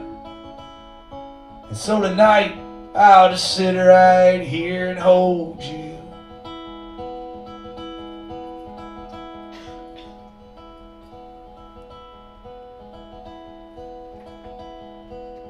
Go out and find a boy that doesn't gamble with emotions and looks at you the way your mother looks at me.